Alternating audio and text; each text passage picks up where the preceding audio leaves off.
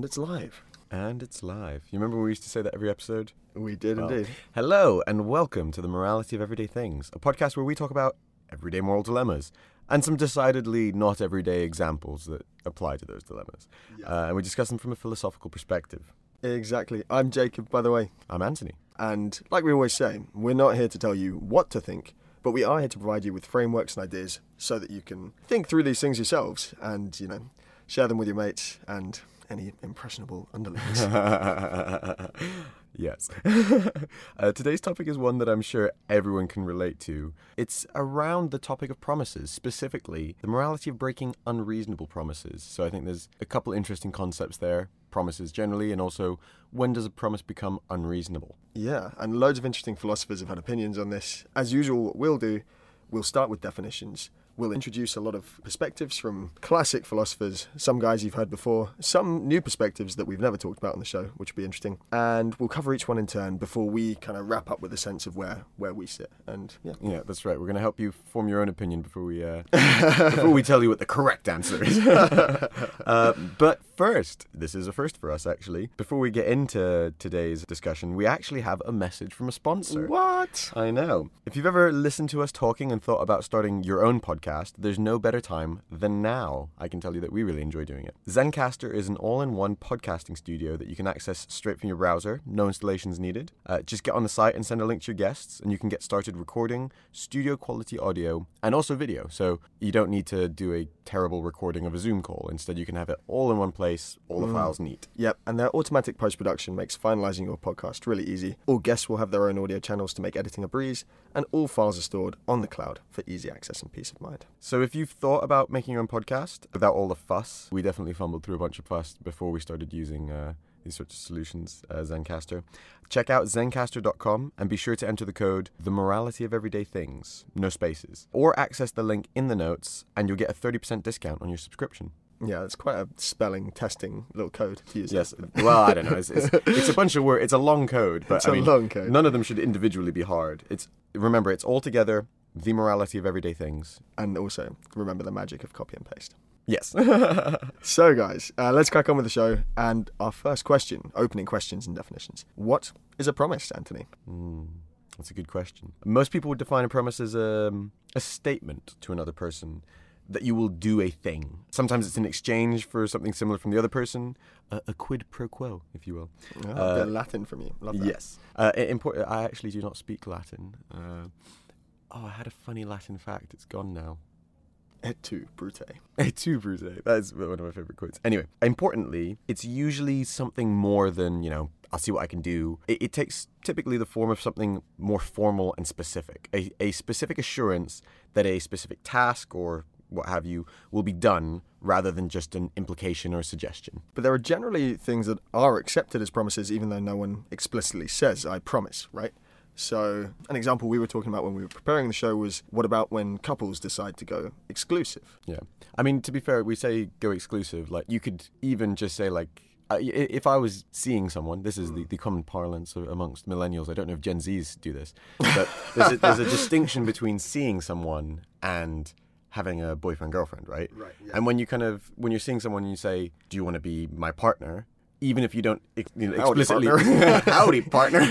Even if you don't explicitly say, like, should we go exclusive? Yeah. I guess if you were in Grease, the movie, it might be like, gee, girl, should we go steady? There's kind of, even if you don't explicitly say, don't sleep with other people or stop dating other people, that's kind of what it means, right? Yeah, exactly. There's always that sort of ambiguous period before that conversation happens, and in some cases, I guess the conversation never happens. I wouldn't know. I've never had a girlfriend. That's not true. Don't worry. What is love? Baby, don't hurt me. But I guess the reason this is interesting is, as you say, it's not necessarily going to be the case that you sit down and you say, I promise solemnly not to sleep with anyone else. But by implication, it's an agreement that arises. And sometimes maybe it is explicit. It probably depends couple to couple. The point we're making when we're giving the couple example is about what wording counts as a promise. Like how semantic do we need to be here? Is it actually more the case that it's expectations that are important? Yeah. In the same way that if you sort of deceived someone deliberately by saying words that were true, but actually led to sort of false impressions. So maybe maybe you said a half truth, or said a truth that omits some pretty vital facts. Exactly. You'd generally consider that to be deceitful. But the sort of reverse is, could you define a promise as any combination of words designed to assure someone you'll do something, even if it doesn't include the explicit word, I promise to do this? I do think, colloquially, again, everyday podcast, everyday philosophy, I think the source of a lot of fights over promises tends to be really when you get down to the premise of, was it a reasonable expectation that was actually a promise being formed? I often don't think, I think often two people will actually have a fairly aligned view of like the morality of a promise. The question will be, was that a promise? Yeah, like was it just a sort of, I'll do my best, or was it like, I will make this happen? Yes, exactly. Anyway, back onto definitions. Breaking a promise is when you make a promise to do something, but for whatever reason, clearly you don't do it. Or I guess when you make a promise not to do something and end up doing it. Yeah, both are possible. So our man John Rawls gives a really nice definition of promises, and he says that promises must fulfill the following convention. See if you agree. He says, in the case of promising, the basic rule governing the use of the words is, quote, I promise to do X, unquote. It reads roughly as follows. If one says the words, I promise to do X in the appropriate circumstances, one is to do X unless certain excusing conditions obtain. Wow. So that's all from Rawls. I mean, that's such a get out. It's like the appropriate circumstances, unless certain excusing conditions obtain. Like, he's carved out some exceptions. He also says, though, that a promise is binding if and only if one is conscious, rational, knows what promises they are making, knows the meaning of the words involved in the promise. It also must be a free promise. It must be done without coercion. Coercion, I think, is a key point, and we don't really talk about that much, or at least we didn't when we were preparing it. But it's interesting, because coercion definitely changes the flavour of entering into a promise, right? I suppose as well, again, we'll come back to this when we're discussing what is unreasonable, but a big part of it is, what is coercion, right? Because I can see lots of examples where, or I certainly in my own life, I think you probably relate to this, times that maybe now with more maturity and thought, I realize that I should be very careful making promises, but times where you may have promised something to someone because in an instant you felt bad and you were trying to make them feel better, not because you thought it was a reasonable thing to promise. I just thought of something that's so relevant to us that I can't believe we didn't think about when we were prepping this. What about when you go into a meeting with a VC? Exactly. And like on one level, you're promising them a lot of things. Yeah. And sorry, to clarify, this does not mean that we just lie to investors. But I will say, for anyone who hasn't run a startup or raised money for a startup, there's this weird meta game where like everyone knows that your targets are targets, they're not promises. And we've actually had this experience where like we've gone in, certainly in the very, very early days, and said very honestly, like, this is the revenue that we want to achieve in this country. And been told like, that's not ambitious enough, right?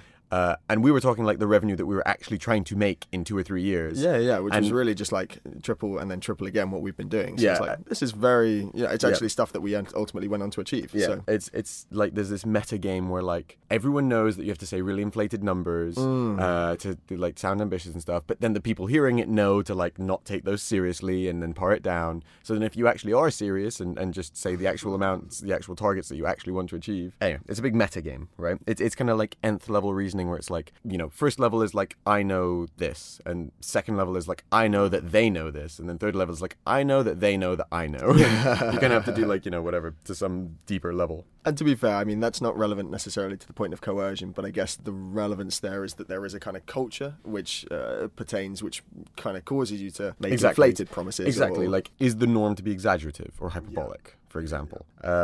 Anyway. Again, above example that I was talking about where, referring again to the Rawls thing, it would therefore not constitute a promise under these standards if you were coerced. Another key definition is the word unreasonable. This certainly relates to stuff we were saying just now about coercion and certain excusing conditions and appropriate circumstances. Thank you, Rawls. So unreasonable when talking about promises is generally asking someone for something that would either be impossible for them to do, or something that the promiser would rather not do for moral reasons, or that maybe would be really detrimental for the promiser to do. That's being a bit colloquial about it. I guess formally we could sort of say a promise is unreasonable if it's impossible, or if it is itself immoral or creates some kind of conflict of duties. Exactly. Another one I really want to get onto is, and we'll discuss later, is what happens if you make a promise to do something and later realize that actually you do not have, aside from maybe that promise, which maybe you think you shouldn't have made, or perhaps feel coerced into, or think it was unreasonable? What if you don't feel like you have any other natural duty? I'm interested in the relationship, and we'll discuss this a bit because I remember it in the notes, the relationship between the duty of promises and your natural or other duties that you form to people. So we'll come to those examples. The point is, there will be responses ranging from you absolutely must do everything in your power to fulfill a promise no matter what, all the way down to promises really don't matter. And there's lots in between, and we'll kind of discuss the sorts of moral reasonings that lead to those different outcomes when it comes to fulfilling promises and their importance. Cool. So, first up, we have our good friend, Immanuel Kant, and he very much falls into the former category of you absolutely must do everything in your power to fulfill a promise that you have made. So Kant famously hard on following rules. Exactly. Kant, as you remember, is... I can't. He's the big name in deontology, I guess. Rules-based morality. The morality of an action is sort of contained within the action itself. He has his categorical imperative, and he tries to demonstrate through rationality that it is morally required to keep promises. So Kant, as you probably know if you've listened to the show, he frames morality in a very specific way, which is to say, if a behavior, when universalized, which means everyone in the world does it, leads to a logical contradiction, it is your duty to avoid it. So basically, he tries to create a system of rules that lead to no logical contradictions, and that's kind of what he means when he says something is universalizable, right? Yeah, it would make sense if everyone did it. And clearly, sticking to promises is a rule that is universalizable. I don't really understand how he deals with, for example, the extreme of what happens if I promise to do something that's literally not possible. Like, it's a duty I'm bound to fail at. Yeah, and what about if your promise is, I don't know, to kill someone? Or which contradicts another universalized rule. But Kant certainly considers that breaking promises is impossible or it's a contradictory behavior. If everyone broke promises would stop meaning anything to people, and so it wouldn't make sense to make them. And therefore, breaking a promise to him is nonsensical. And immoral. Yeah. So, a real-life example. So let's talk through a couple of these. Oh yeah, we had a couple actually that we kind of wanted to come back to throughout the show. To kind of, because as we say, everyday philosophy podcast, we kind of wanted to ground it into potentially real-life examples that we can use as to sort of hang the frameworks on. Yep. So the first one. Wow, this one is personal. Tig, do you want to lead? Tig's with us here. He's one of our production team and promotion team. Do you want to lean in and tell us a little bit about this scenario because it sounds personal to you? It's a very heavy topic, and it may affect a lot of people's lives personally, because dementia is a fairly common illness that affects a lot of people, especially as populations are getting older. And so in my family, I have an aunt whose mother died of dementia, and she insisted that her children, if she were to fall to the same fate, well, that they expedite it, that they... very understated there. Take me to Switzerland. Put her out of the misery, or I guess more the confusion. And it is very personal, and not only that, but I've heard similar promises be made and be asked of from younger people as well. I remember a friend said after he nearly got hit by a car, if I were to get hit by a car, please do promise me that if I'm in a vegetative state or I'm brain dead, do pull the plug. That's that a classic kind of promise. That's a classic one. Promise to pull the plug. Wow, I guess part of it, this kind of is a bit like the trolley problem, right? Where like a big part of it is just how difficult it is. It's much easier to turn off life support than it is to actively like end the life. It's like the pushing the fat man in front of the trolley versus pressing the button. Yes. Right. Just really quickly, trolley problem, maybe one should address at some point, but the idea is like a trolley's going to hit 3 people, you could pull a switch and it'll kill 1 person, right? Or let's say trolley's going to hit 10 people, you can pull a switch and it'll hit 1 person. Most people would say, oh, you should pull the switch, kill the 1 person. And sometimes they say, okay, you have to push a fat guy onto the train to stop the train instead of pulling a switch. Or you could say, like, there's someone guarding the switch and you have to kill them. They're still kind of like, okay, you're only going to kill 2 people instead of 10, but suddenly the act of having to kill someone in order to do it, it feels much more active than the sort of passive or semi-passive saving of lives, or it's harder to frame it as saving. There's a lot of permutations of the trolley problem that kind of tries to drive it, like it tries to make you uncomfortable, basically. It sort of plays with your intuition. Yes. Another real-life example, I shan't ask Tig if this actually happened, but an exam cheating scenario. What happens if you promise to help someone pass an exam, but you realize their performance is so low? Let's say their name is Jacob Wedderburn Day.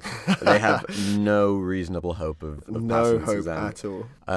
Just in life in general. But, you're trying to help them pass this exam just to kind of cope with the rest of it. And you realize the only way is if they cheat. Do you help them cheat? Well, this must be, to be fair, this must be very relatable to any parents out there who homeschooled kids through COVID, who must have had so many opportunities where exams were delivered online to Oh, man. give their kids. Oh, yeah. I saw a crazy study, I think it was in India, where like the improvement in exam results, was just astonishing when kids were taking them at home, like quote unquote supervised by like a webcam. But anyway, Kant on these, traditionally, I think it's understood that he would say a promise is a perfect duty. So even though murder and cheating are bad, you still have to fulfill those commitments if you make them as promises. Yeah, which is funny, right? It's a strong position to take, isn't it? It's a very strong position. I think the examples both kind of obviously throw up quite sort of powerful contradictions. In the case of death, it is, as you say, it's literally like you've got the choice between honouring a promise or killing someone to honour the promise or breaking that promise. And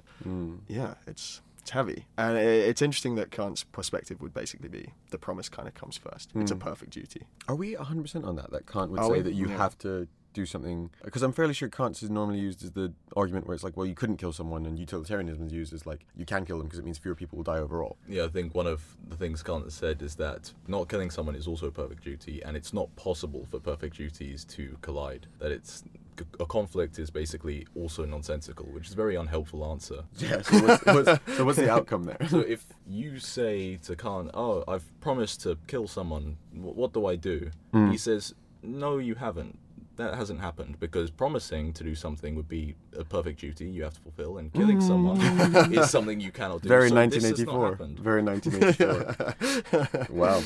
Interesting. Okay, so we've actually resolved that we aren't clear on what he would say there. He would perhaps say that you have somehow failed to understand a universalizable way of making promises. I suppose that's true, because the key thing for him was, as we said, it's universalizable. You're treating people as it well needs to as be it needs to be means. sensical. It needs to make sense, and it doesn't make sense if perfect duties are colliding. Interesting. Okay. Well, that's one perspective. Up next. Next one, act utility. So, I mean, we've spoken a bunch about consequentialism, utilitarianism. I'll assume if you're listening to this, you are familiar with the overarching idea. An approach to ethics that basically focuses on outcomes. At least that's what determines the morality of them. So, more specifically, act utilitarianism. According to this, every act should be assessed just to see what the potential benefits and losses are, and whatever leads to the highest net gain is what is moral, what is right to do. It's a kind of weighing up. It's a cost-benefit analysis, isn't it? I think the interesting thing, and we'll kind of discuss this comparing it to other things, is that it's a sort of short-term weighing up. It's like, okay, it's purely thinking about the outcomes of this specific action. It's not thinking about norms that it promotes or, similar sort of things. So following this framework, if you make a promise, you must decide, again, what to do when you're approached with the issue of whether to actually do it. Kind of becomes a bit case by case, right? Yeah. If keeping the promise happens to produce the most net gain, then keep it. Breaking the promise produces the most net gain, break it. Essentially, whether or not you promise to do something doesn't hugely matter when discussing the morality of actually doing it, beyond what harm breaking it would do in terms of disappointing the other person. So it adds a little more negative because you're going to let someone down. But it doesn't actually change the substantive moral significance of promises or what you're doing in that regard. Interesting. So I mean, that perspective would seem to indicate that promises have no particular moral significance. But I think this is where the time horizon element of utilitarianism comes into play, because a more nuanced view of this, as you said, it's quite short term, and that could be short-sighted, because failing to uphold a promise could ultimately contribute to an impression that you are untrustworthy, and so even if in the immediate short term it benefits you, it might overall, over a longer time period, it might actually hurt you. And not just hurting you, it's not just maximizing for yourself, but there's plenty of statistical economic evidence that societies with lower levels of trust actually function less well. We have strong legal frameworks in the developed Western world, but a big part of what makes business or commerce and business here so successful is the fact that we often don't need it because there's a high level of trust. Exactly.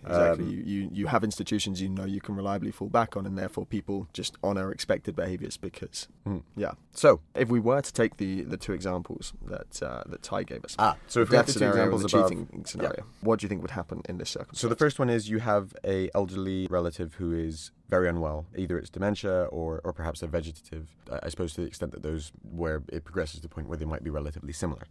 What are the benefits and losses if we consider that from an act utilitarian perspective? Well, I think it would depend on you yourself, right? I think different act utilitarians might sort of weigh it up according to different sort of weights that they put on different things. I mean, first, one thing that we said is how personally horrible is the act of ending that person's life. For example, if you're in Switzerland and you'd like I joked earlier, but if you're genuinely in Switzerland or can get them to Switzerland, and it's a more comfortable end of life kind of situation, then it might be fine. If they are, on life support and the doctor asks you, you're in a position where legally they're like, oh, you have the choice whether we should sustain them. Like those make it relatively easier. If you need to somehow legally commit murder in order to fulfill that promise, which is both legally risky to you and, I'm assuming it will probably involve some sort of action that's actually unpleasant, very unpleasant on your part, then actually it might feel, from an act utilitarian perspective, you'd be like, of course I shouldn't. And actually, one thing that we'll discuss in a kind of thought experiment in a minute about desert islands is that if the person is in a vegetative state or, very far along in dementia, then also you're not even having that issue of having let them down because they're not aware that you've let them down. They're not feeling that negative. And I guess then you weigh up all of those things against the benefit, which is that you are at least preventing them from further suffering. Yeah, I mean, and fulfilling a promise. Yeah, but I guess, like we said, from the act utilitarianism perspective, actually that second part doesn't really matter. It's just that... Unless it makes you feel good to some degree, I suppose. Yeah, actually that's true. It can make you feel good. The second one, we were talking about cheating on exams. So this was interesting because we were talking about it before. On one hand, it depends a little bit on your view of the scope of how much you care about people you don't know, because it can be affecting other people. If, say, for example, it's a normal Bell... it's a normal curve graded... Like a normal graded distribution. Yeah. You could be impacting other people. That's true, because your score literally affects the balance that other people have. Yes. But even if not, it could be the case that your passing qualifies you for a position that could have gone to someone else. Yeah. Or, say, for example, you're helping someone with their medical exams. You're helping someone who's not good enough to like taking a drugs test for someone. Or... Yeah. Well, no, that's different. I was actually going to say that's a good counterexample. What if someone needs some inane bureaucratic qualification, but they're clearly able to do it, and they just don't have time to prepare, then maybe it's not a big deal. If you're... I mean, this depends a little bit on your viewpoint, but I know lots of people who work at jobs where it's like they are strictly supposed to be drug tested, but their recreational use of drugs is no different to the way that I drink alcohol on a Friday night, but strictly they would fail that test. Like, I don't think helping them pass that would be an issue. But some people might, to be fair, as you say. Yeah. Again, actually introducing some legal risk for yourself, perhaps, I don't know. But from an act utilitarian perspective, it becomes clear that actually both of those things can be pretty easily not just justified, but seen as the right thing to do. Whereas, Kant might struggle accepting for the fact that you might have perfect duties to not, in these specific ones, help people cheat or kill people. It depends, I suppose, with Kant, how much you value the sort of act of cheating. I mean, it's clearly less wrong than murder, but I suppose it's a form of lying, which famously he really wasn't a fan of. No. Okay, I mentioned that we're going to use an analogy, and this will help, actually. We'll talk a little bit about this thought experiment now with the desert island, because it's another one, like the two that we just discussed, that really helps to highlight how, from a utilitarian perspective, promises can feel kind of arbitrary, right? So the basic setup is, say you make a promise to someone on a desert island, nobody else in the world knows about that promise. Is it just the two of you? It's just the two of us. Just the two of us. Islands in the stream. So basically, me and Wilson are chilling on a desert island. A little Castaway reference for those who don't get it. Wilson! The little volleyball with the blood hand on him, or mud. Anyway, he's cool. So you make a promise to Wilson, and after you leave, Wilson dies. Oh. I mean, Wilson was never alive, but say it was a person who actually died. The question then is, are you obligated to fulfill that promise? From an act utilitarian standpoint, probably not. The only things to consider is you feeling bad about not doing it. That's the only negative really to consider, right? There's no harm that you're causing by reneging on that promise. No one else is aware. The promisee will forever be unaware. Actually, even from a more nuanced midterm perspective, again, except for internal guilt and conflict, you're not even undermining the norm of not fulfilling promises or trustworthiness or fidelity, as Rawls would say is important. Didn't mention that in the definition, but he does. Because no one else knows about it. It's literally just you. So what this example does is it strips away all the sort of all the other sort of elements that could kind of conflict, and it drives at the point of how much does a promise on its own matter? Exactly. And I think this really highlights the Kantian perspective, and also that kind of intuitive feeling that a lot of us have where, I feel like your intuition would be, just because that person died, it doesn't relieve you of that moral obligation to uphold the promise, even though utilitarianism or act utilitarianism specifically might say so. If anything, you might feel like you have an even stronger reason to fulfill that promise, right? Yeah. I mean, we say desert island, another classic, and this is a very real example, is, you're in war and, someone's shot and their dying wish to you is, look, go see my mother. and tell them that, or Tell her I always hated her. tell her cookies sucked. But no, you get my point. Like, you might feel like, look, this is that person's dying wish. I actually have an even stronger obligation. It kind of elevates it rather than removing it. But then again, coming back to the act of utilitarianism, you could just say that, again, the key determinant whether you should follow it is the positive and negatives that you're feeling, because it only applies to you, and the fact that it's a dying wish has just altered your feelings towards it. So you're just really going to feel bad if you don't do it. You know, the only difficulty is going to Idaho to see their family or something. It's like, who wants to go to Idaho? Idaho. And one other one that we discussed, and Jake bloody ruined this. I was like, what if their dying wish is go and scatter my ashes on Mount Everest? And I'm like, it's clearly a pretty unreasonable ask. And I was like, that's so cool. I finally got like a... yeah, Jake would be like, I have an excuse to go up Everest. I'm like, you're missing the point. Okay, imagine it's somewhere you didn't want to go. Imagine they were like, get onto a really, really expensive mini sub and go to the bottom of the Mariana Trench and disperse my ashes. Also sounds really cool. It does sound quite cool. But imagine you couldn't afford it. Anyway. Yeah, the whole desert island... It's a good analogy that really helps kind of show that conflict between like what is practical or act utilitarianism, you know, whether promises on a deeper level, and this is really what it's asking, whether promises form some sort of deeper objective duty that should be maintained in their own right, or whether promises are convenient contracts that, you know, generally you should uphold contracts, but when a contract doesn't make sense, just ignore it. Yeah. Or isn't convenient, ignore it. I find this really refreshing because I think generally it tends to be the case that whenever we discuss questions, we probably sit more often on the side of utilitarianism, or at least it tends to align quite well with people's practical view of morality. It certainly seems more practical in a lot of cases than the sort of stricter deontological approaches can do. Yeah. But I think this is promises are a really interesting realm where actually I think most people's natural feeling towards it is slightly more deontological. It is. I mean, you have that sense of almost like honour. Yes. That you've given your word and you want to live up to it. This is something really interesting because I have recently been reading, and we talked about this, I've been reading Treasure Island, right? And the thing that's really interesting there is that it's kind of old-timey book, and there's a really strong sense of honor. I won't ruin the book for anyone who hasn't read it, although it's bloody old, so spoilers It's are been allowed. out of copyright for a long time. Yeah. But when was it written? 1700s? 1800s? It's Robert Louis Stevenson, is it? Yeah. When was he around? I don't know. Before the 1900s, anyway. Must be 1800s, actually. Wait, when were pirates big? Yar. Early 2000s, Pirates of the Caribbean. Yeah. They're very big now in Somalia as well. Yo ho ho and a bottle of rum.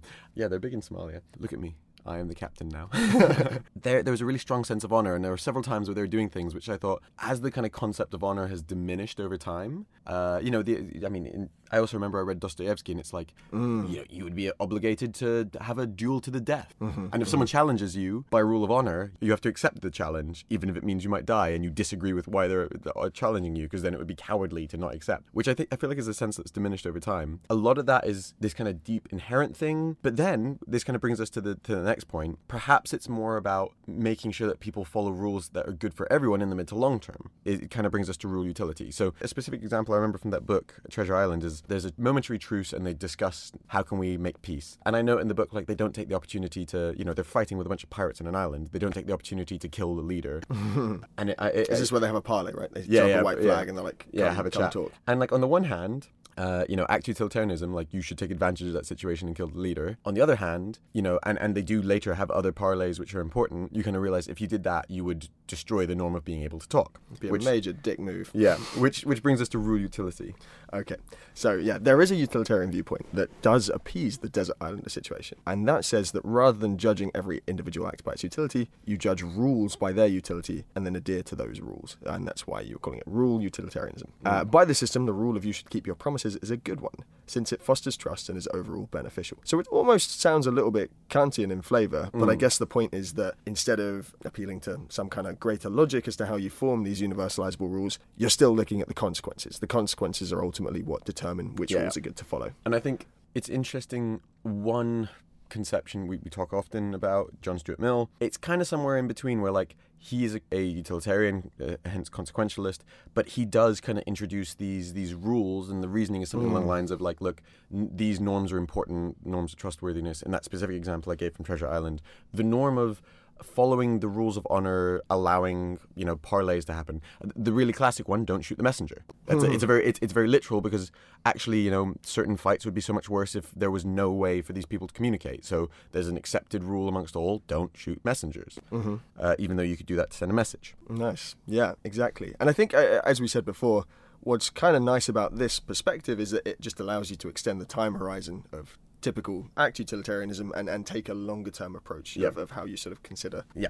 Which helps you understand how actually, even if, a specific act doesn't make sense in the short term, in the long term, when you think about upholding certain norms and rules, actually it can make sense. So we talked about the deathbed example. We talked about dying wishes. But this is a really interesting case where actually, and the point of the desert island example and all of that was to sort of highlight where consequentialism can lead to unintuitive consequences or unintuitive decisions. But actually, I've got an example here where that kind of flips on its head. So let's say someone on their deathbed asks you for an impossible promise. We talked about Mount Everest. We can give different examples. Well, let's not take something that's challenging or uncomfortable. Let's take something that's literally impossible. Yeah. So for example, maybe the person on the deathbed doesn't realize that their partner is already dead, and they ask you, please tell them I'm sorry. Yeah, that's a really fantastic example. So they say, tell them I'm sorry. You know that it's impossible. You can't do it. Even if you tried, there's no way unless you went to like a seance or...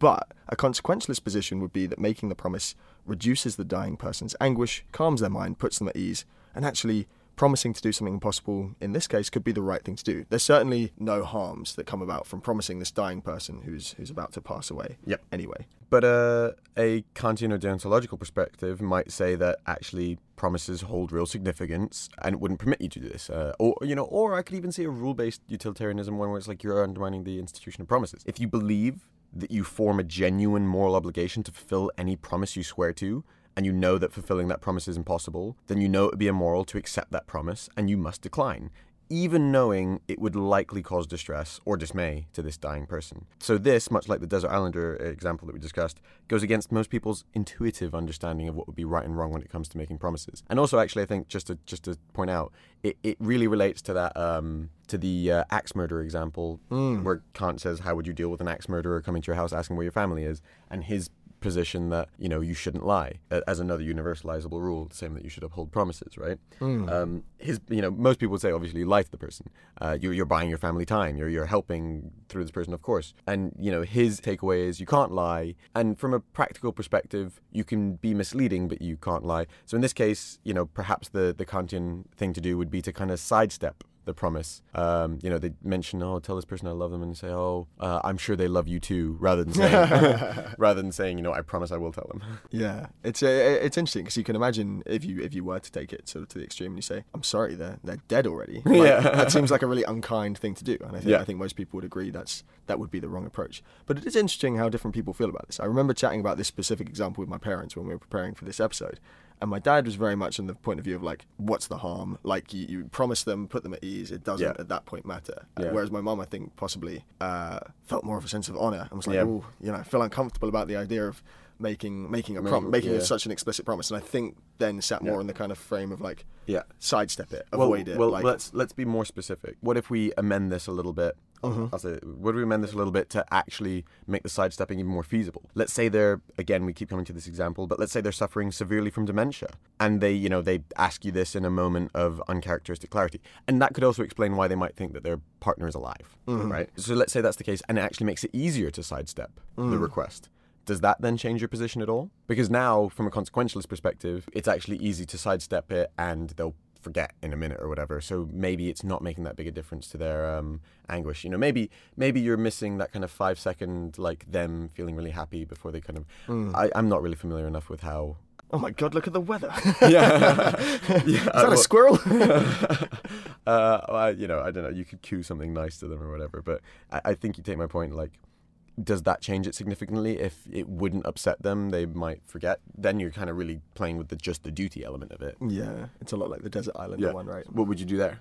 What would I do? Yeah. I still haven't quite figured out how I feel about this. I can see the practical side, and I think probably that's what I'd end up doing. I'd sort of even go in with the dementia example where sidestepping it, doesn't much matter because they'll forget that they asked you in a minute. Oh, I see. You're saying, it actually takes the pressure off a little bit. Yeah.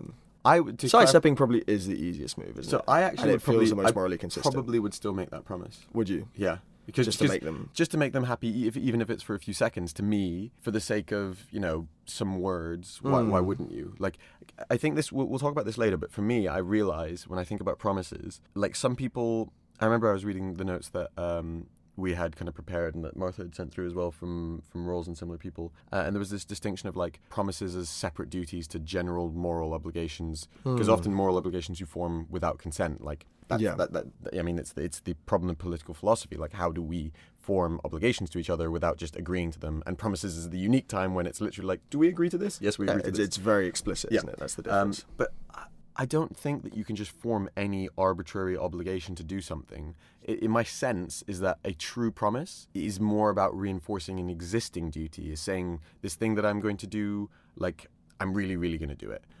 I don't feel like it's something that you can. Part of what makes a promise unreasonable is asking someone or making a promise that you realize that you kind of don't have a duty to uphold anyway, right? So I don't know, asking a company to promise to pay their taxes is very different to asking a company to promise to, I don't know why I said company, a person to pay their taxes is very different to asking a person to let me put it like this. Someone says, to us, promise to run your business ethically and pay a living wage, right? Be like, actually, that's something I have a duty to do anyway, and I'll strengthen that duty by saying I promise to do it. But if someone says to me, promise that you'll hire this specific person, if I don't have a duty to hire a specific person, and if I realize that person's like not quite right, then I'm absolutely not going to do it. Like, I actually have a stronger duty not to do it, a stronger duty to myself and to doing what's best for the company to not do that. So is the right thing to do in that circumstance not to form the promise at all? In the case of the dementia person, no, I think it could reasonably be understood that like you have a duty to make this person feel as good as possible during their dying moments, and you don't have a duty to uphold ridiculous, unreasonable promises. So you should make the promise that makes them feel good, even if it's for a fleeting few seconds because they have severe dementia, is the kind of reasoning that I see. Because promises are about strengthening existing duties. In my mind, when I think about it, this is not backed by any sort of like no, that's the point. I mean, part of it is to think for yourself, right? This is my feeling on promises. No, I like that. I think that's fair. And if you're wondering, by the way, is philosophy just an exercise in finding extreme and unlikely scenarios to break? Then yes. To break it. Basically, I think the interesting thing about frameworks is that I kind of admire. I don't admire. I find it so interesting that someone like Kant can be like, I have found the correct way. Because to me, it's so obvious. Such a strong position, doesn't he? To me, it's so clear that there is no correct framework. The point of different frameworks is that there isn't a clear answer, and you need to kind of. It's an art, not a science, of like when to apply which framework and to what severity. Different problems require different frameworks. I admire his attempt at consistency because I think he takes a very strong position, and it's cool. It's interesting. So interesting. I spoke a lot about whether I think promises are inherently moral. Let's just quickly go back to Rawls on his idea of contracts and deontology, and then we'll move on to talking about Hobbes. Jake, you gave us that Rawls definition earlier. Can you tell us a little bit about what he thinks about promises from a kind of objective moral perspective? Yeah, and Rawls is interesting because I think possibly somewhat like yourself, he doesn't think that promises are moral in and of themselves. Rather, for him, it's the principle of fidelity that gives a promise its moral status. So the principle is the idea that one must fulfill promises, and morality comes from whether or not someone fulfills the principle of fidelity rather than the breaking and keeping of promises themselves. Yeah. And obviously, Rawls is not as strict on rules as, say, someone like Kant is. So I think he could kind of align with, like, look, when that duty clashes with another duty, it's not about absolutism. It's actually then a bit about weighing up. Yeah. I think he'd find himself in the position where you are sort of balancing stuff out, right, rather than saying. Yep. So you have the principle of fidelity, which is important, but if the principle of fidelity is applying to something that's not in itself morally important, and you're balancing that against something that you do consider to be morally important, then actually the answer can depend a little bit. Yeah. And I suppose there's some license to interpretation. I mean, Rawls himself carved out a lot of exceptions in the definition that he gave, where it's exactly appropriate, excusable, and you no have coercion. To meet these conditions. Yeah. Exactly. And it's like, what counts as coercion? Like, if you're say for example here. Maybe by his reasoning, we're talking about this person with severe dementia making this dying wish to you. Maybe that's just coercion. Maybe that's just emotional coercion. That's like literally just the caveated thing that he said this doesn't count. Maybe there's a flavour of that. Maybe your aunt or whoever lies on their deathbed and they're like, Anthony, promise me that you'll hire my boy. Exactly. Someone says something like that. Of course I'm going to say yes. It doesn't mean I'm going to do it. I have a stronger obligation to run a fair company, for example. And as you said, to make them feel better. There's a sort of faith in kindness, right? Exactly, and they've effectively coerced me. But go on, sorry. So interesting. That's kind of Rawls' sort of take on it. Another one that we said we'd talk about that I think is worth really getting into is Mr. Thomas Hobbes. Yeah, we've not really brought him up yet. He's a very famous political philosopher. A lot of social contract theory. Effectively, like I mentioned earlier, as a classic political philosopher, his question is, how do we form obligations to one another without explicitly consenting to them? Exactly. So Hobbes, he had this idea basically that the ultimate goal for humanity was to progress from our natural state, which he describes as solitary, poor, nasty, brutish. In short, that's a quote from Hobbes. Yeah, I think civilization. I think that's hopefully quite a recognizable quote. It's one of the. It's It's probably one of the most famous quotes in existence. He basically says that people start off as kind of borderline sort of animals. We're running around, we're killing each other, we're only looking out for ourselves, and the kind of goal, if you will, is to progress to a state of civilization. You know, I find really interesting. We'll still talk through his theory because it's immensely interesting and useful. But I remember I read a great book called The Origins of Political Order by Francis Fukuyama, and I also listened to a podcast about, I think it was Rousseau. Nice. Look at you doing your research. You do remember that I studied political philosophy at Oxford, right? But no, it's interesting because I think one thing that they both point out is that actually Hobbes' conception of solitary, poor, nasty, brutish, short as the natural state of humans, like actually anthropologically is just not correct, right? Like so Rousseau draws more, and this is also a little bit Yuval Harari, Yuval Noah Harari, the kind of I love that Sapiens guy. Yeah. Where this is, it's actually no, like the state of nature for humans is like simple, close-knit tribes. Like actually, if you look at like I said, the anthropological history of humans, it's tribal. It's not solitary in a jungle. It's always community-based. Yeah, we weren't like individually running around with spears, like stabbing each other. We're naturally wired for cooperation, which is something we'll talk about in a minute. But I just thought that was an interesting point to kind of interject, like, hey, you know, this is his point of view, but maybe it's not right. Yeah, well, I think that's fair, because he does take that as kind of axiomatic, and then he builds these natural laws on top of that sort of base. So Hobbes believed that all men had an innate desire for their own safety, and all of his laws kind of stem from the ones before. He is the prototypical ultra-libertarian right-wing guy. although actually I say that's his premise then leads to some pretty liberal views. Specifically for his time. So his first law is that everyone has the right and the duty to do whatever it is that they think will preserve their own life. Okay, maybe he is super libertarian. That sounds very libertarian. You take it like that, right? The second law is that people will, in the interest of peace, forfeit some of their rights to act upon others so long as they are willing to do the same. I guess there's a kind of tit for tat there. Yep. And from this, the laws keep building on each other, progressing from a sort of free-for-all, which Hobbes, by the way, calls bellum omnium contra omnes, meaning the war of all against all, to something resembling much more like we recognise as modern civilization. So these are the kind of natural laws, the natural obligations we have to one another. So he was of the opinion that in a naturalistic state, mutual promises and agreements are void. Words don't compare to the desire of men to take what they can and survive. Essentially, unless there is a body with the power and the will to enforce the agreement between the two parties, then a promise practically hasn't been made. Really, he's thinking of promises as very contractual as opposed to some sort of moral tool. And again, remember that Hobbes is a political philosopher. You know, all of his kind of conception of obligations to each other is more about political interaction and forming a civilization, less about like what's objectively right, what's objectively wrong. So essentially, it's good context for his sort of moral ideas. Yeah, these are his views regarding mutual promises, what he called deals and contracts.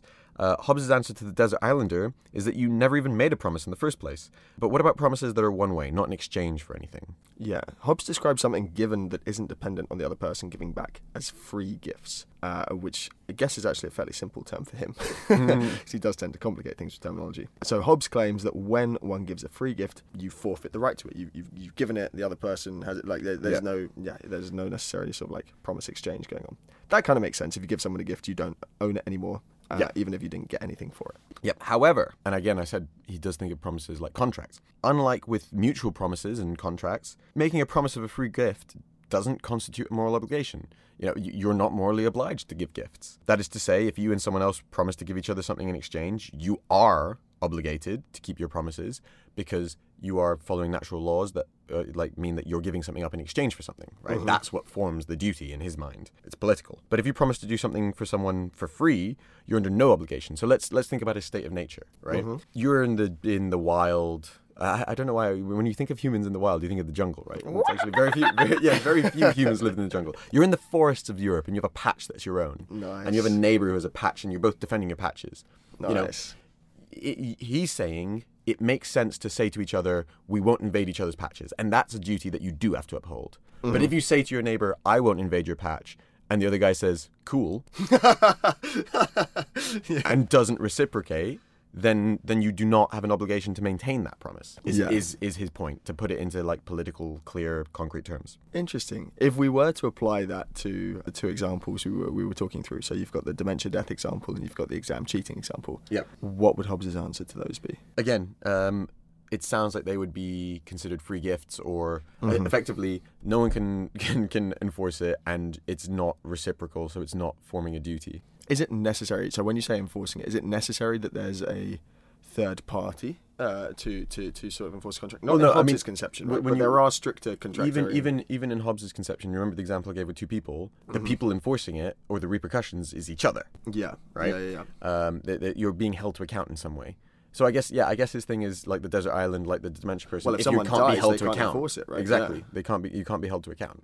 But what about the choice to help someone cheat? Because they, presumably no one's dying, they could, there's some sort of reciprocity there. Oh, I don't know what Hobbes would say about that. I'm sorry, mate. And maybe that's outside of the realm of the political, which is where he focuses. To be fair, I was asking you because I didn't know the answer myself. So. Listen, guys, we don't tell you what to think. It's all about how to think. You tell us if you know the answer. Write in. Get in touch. Okay. Another concept, again, I want to just relate this to what we were saying about the conception that maybe humans are inherently social creatures, is morality as cooperation. Which really, it's so funny, you know, as people spend a lot of time talking or thinking about philosophy, and you kind of think about it almost as this sort of like platonic ideal. It exists in the ether as like an objectively perfect thing. To then hear, like I said, in the specific case of Francis Fukuyama, talking about the history of humanity and the formation of politics, to talk about it more anthropologically and biological, where it's like, it's just this thing they seem to feel. And I love this. I absolutely love this theory. So I've only came across morality as cooperation in the last couple of weeks, thanks to Tyke, who came across it in his research. And those who didn't see, he just waved. Listen, mate, I don't know if you know how podcasts work. How do they work? It's star emoji, wave star emoji. But I love this idea of morality as cooperation, and to shorten it, we might call it MAC throughout the episode, MAC. But morality as cooperation is a theory. As Ant said, it's closer to anthropology and evolutionary biology than most moral frameworks, and it says that what we call morality is a set of behaviours that have evolved in humans to enable cooperation and conflict resolution. This theory is made up of 7 domains of morality. We'll explain those really quickly. The advantage of this framework over more traditional philosophical explorations of morality is that it's a descriptive framework rather than a prescriptive one, which means it simply states what is considered moral and why, rather than telling people what they should or shouldn't do. So this is, like I was saying, it's more like a scientist has studied what people seem to feel moral, rather than that kind of, you know, moral philosopher, Kantian, Platonic sort of, like searching for a Platonic ideal and using that to determine what should be. It's more like if you got a bunch of scientists to study some chimps, like what seem to be the rules they seem to follow. So, like any scientific theory, it makes predictions about the world that so far have been pretty well supported. Any scientific theory that's upheld. Whilst we identify 7 drives we seem to feel, no specific one is named as actually more important or better than the others, and that can actually explain why different societies, for example, can come to have differing views on what constitutes moral behavior. I actually also think one thing that we didn't look into, and this is, we should maybe do an episode on the kind of meta morality, like why do we feel morality?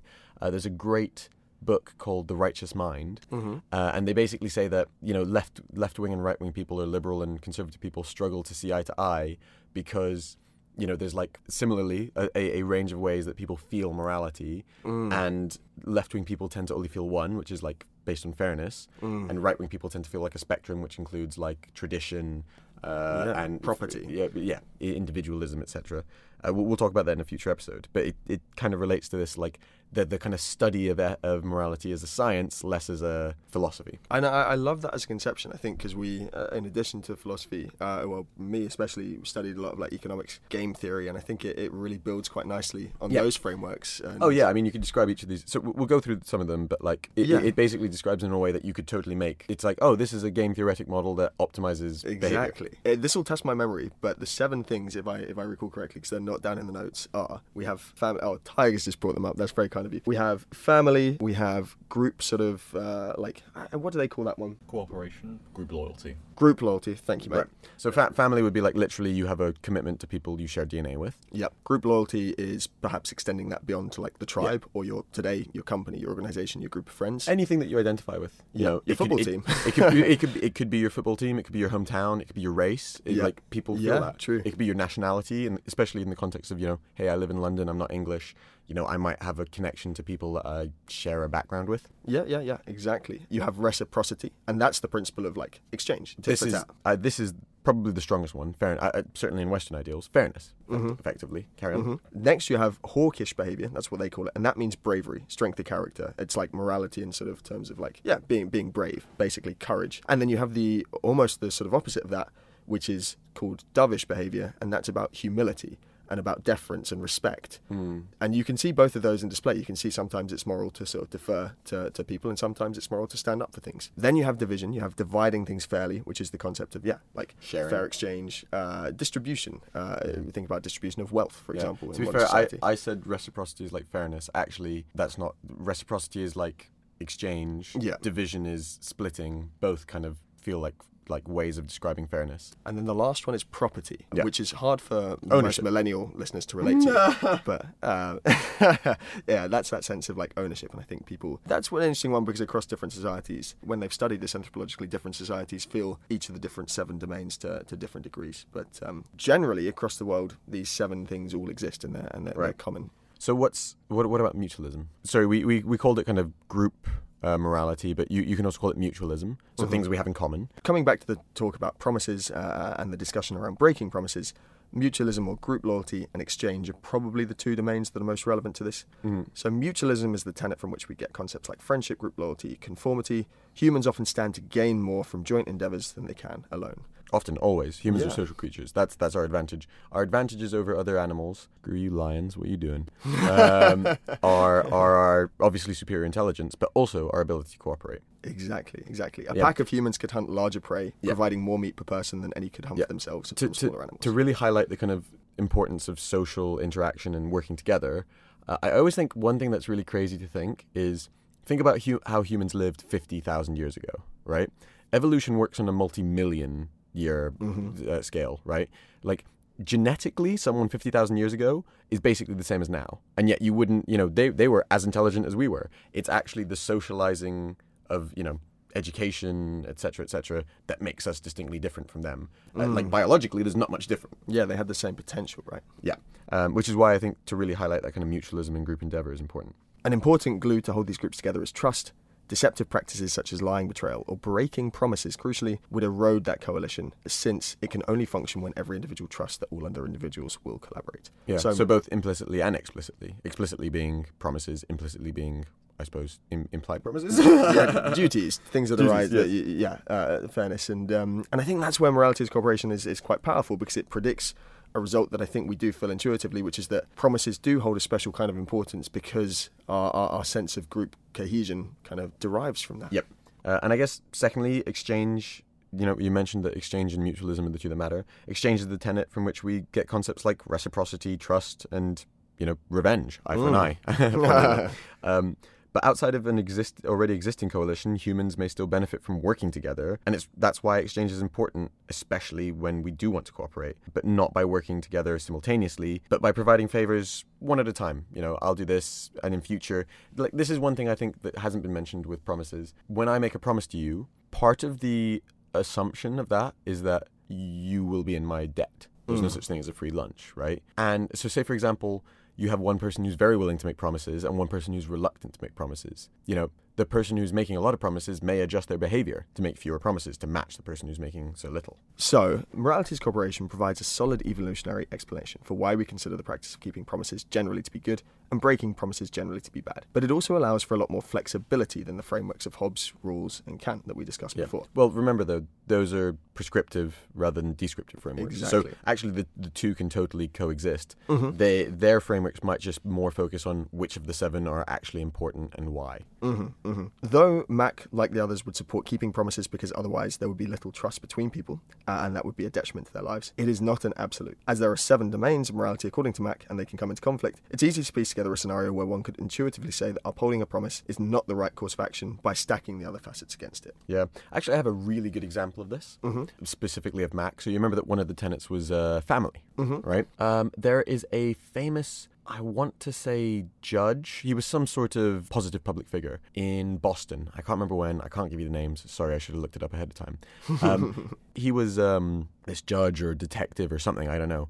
And his brother was very high up in organized crime and charged with doing something about it. He said, you can't ask me to do that to a member of my family. I abstain from being involved in this. Another great example, General Lee.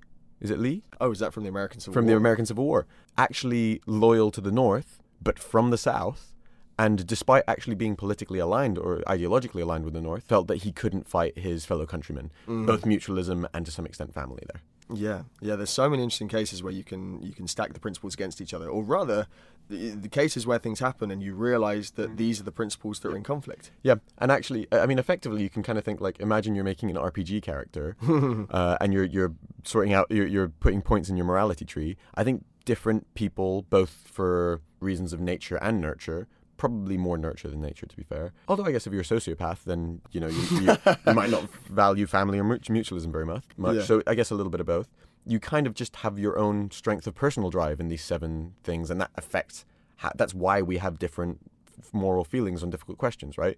It's like, I just have a stronger family drive than you do. Some people naturally will, right? Yeah, I mean, to clarify, massively. I don't. Tino, screw you. To be fair, having seen you with your family, I know that's totally true. No, that's I was wondering where you're going with that. It's not I true, love my not family. true at all. I think we both have that. We both have a strong sense of family. It'd be really horrible if that came into some this sort is of I mean, conflict. this is a classic one. You know, everyone is like, would you help your brother or sister get away with murder? Oh man. I mean, certainly most people say you wouldn't report them. Yeah. But some people would even go as far as saying, like, yeah, I'd help them get rid of the body. Like, that, my familial drive is stronger than my drive for justice or etc. Oof. One for another Anyway, question, I think. Sorry. Okay, yeah, so we've covered a lot of different frameworks for this topic, and this is a good place to sort of wrap them up. So, on the one hand, you had deontological approaches like Kant, and those say you should uphold a promise no matter what, because it's your duty and it's a perfect duty. Then you've got guys like Hobbes that say, with the promise of a free gift, you have no moral obligation to fulfill it at all, even if it's entirely reasonable, but particularly if it's unreasonable, you can discard it. Those are the extremes, but there's plenty of room in between, and we saw that utilitarianism kind of flipped depending on how you weighed up different factors, right? Yeah. So and also the kind of time horizon over which you were measuring those things. Exactly. So you had the sort of act utilitarianism saying you should do whatever's best at the time. What you may have or may not have said you do doesn't really bind you to something. Though the harm you do by disappointing a person or eroding your own reputation is real and should be considered, it must be weighed against the potential harm of whatever you promise to do. So unreasonable promises can be broken depending on how unreasonable they are.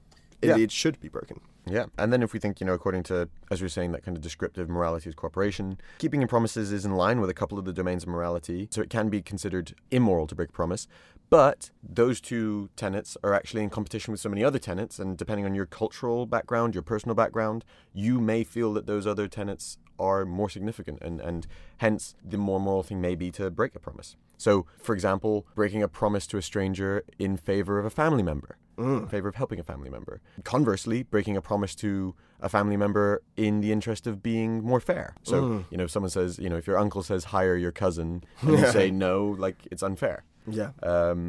Yeah. Even if he's dying. Even if he's dying.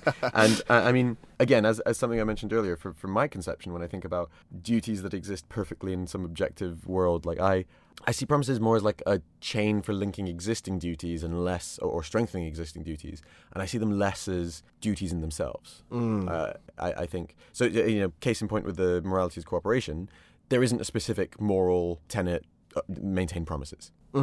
It's really just an augmentation on the importance of the group tenets that loyalty exist. and reciprocity. So in summary, to answer the question, is it wrong to break an unreasonable promise? The answer can be yes, it can be no, and it can be mostly it depends, and that's so often the case, isn't it? Yes, and I mean, look, that is so often the case with these things. I will go and I'm going to put a firm answer. You don't have to maintain an unreasonable promise, is my argument. It's very semantic, though, because it totally depends on what counts as unreasonable. And then, I'd go even further. If the question is, do you always have to maintain a promise? My answer is no as well.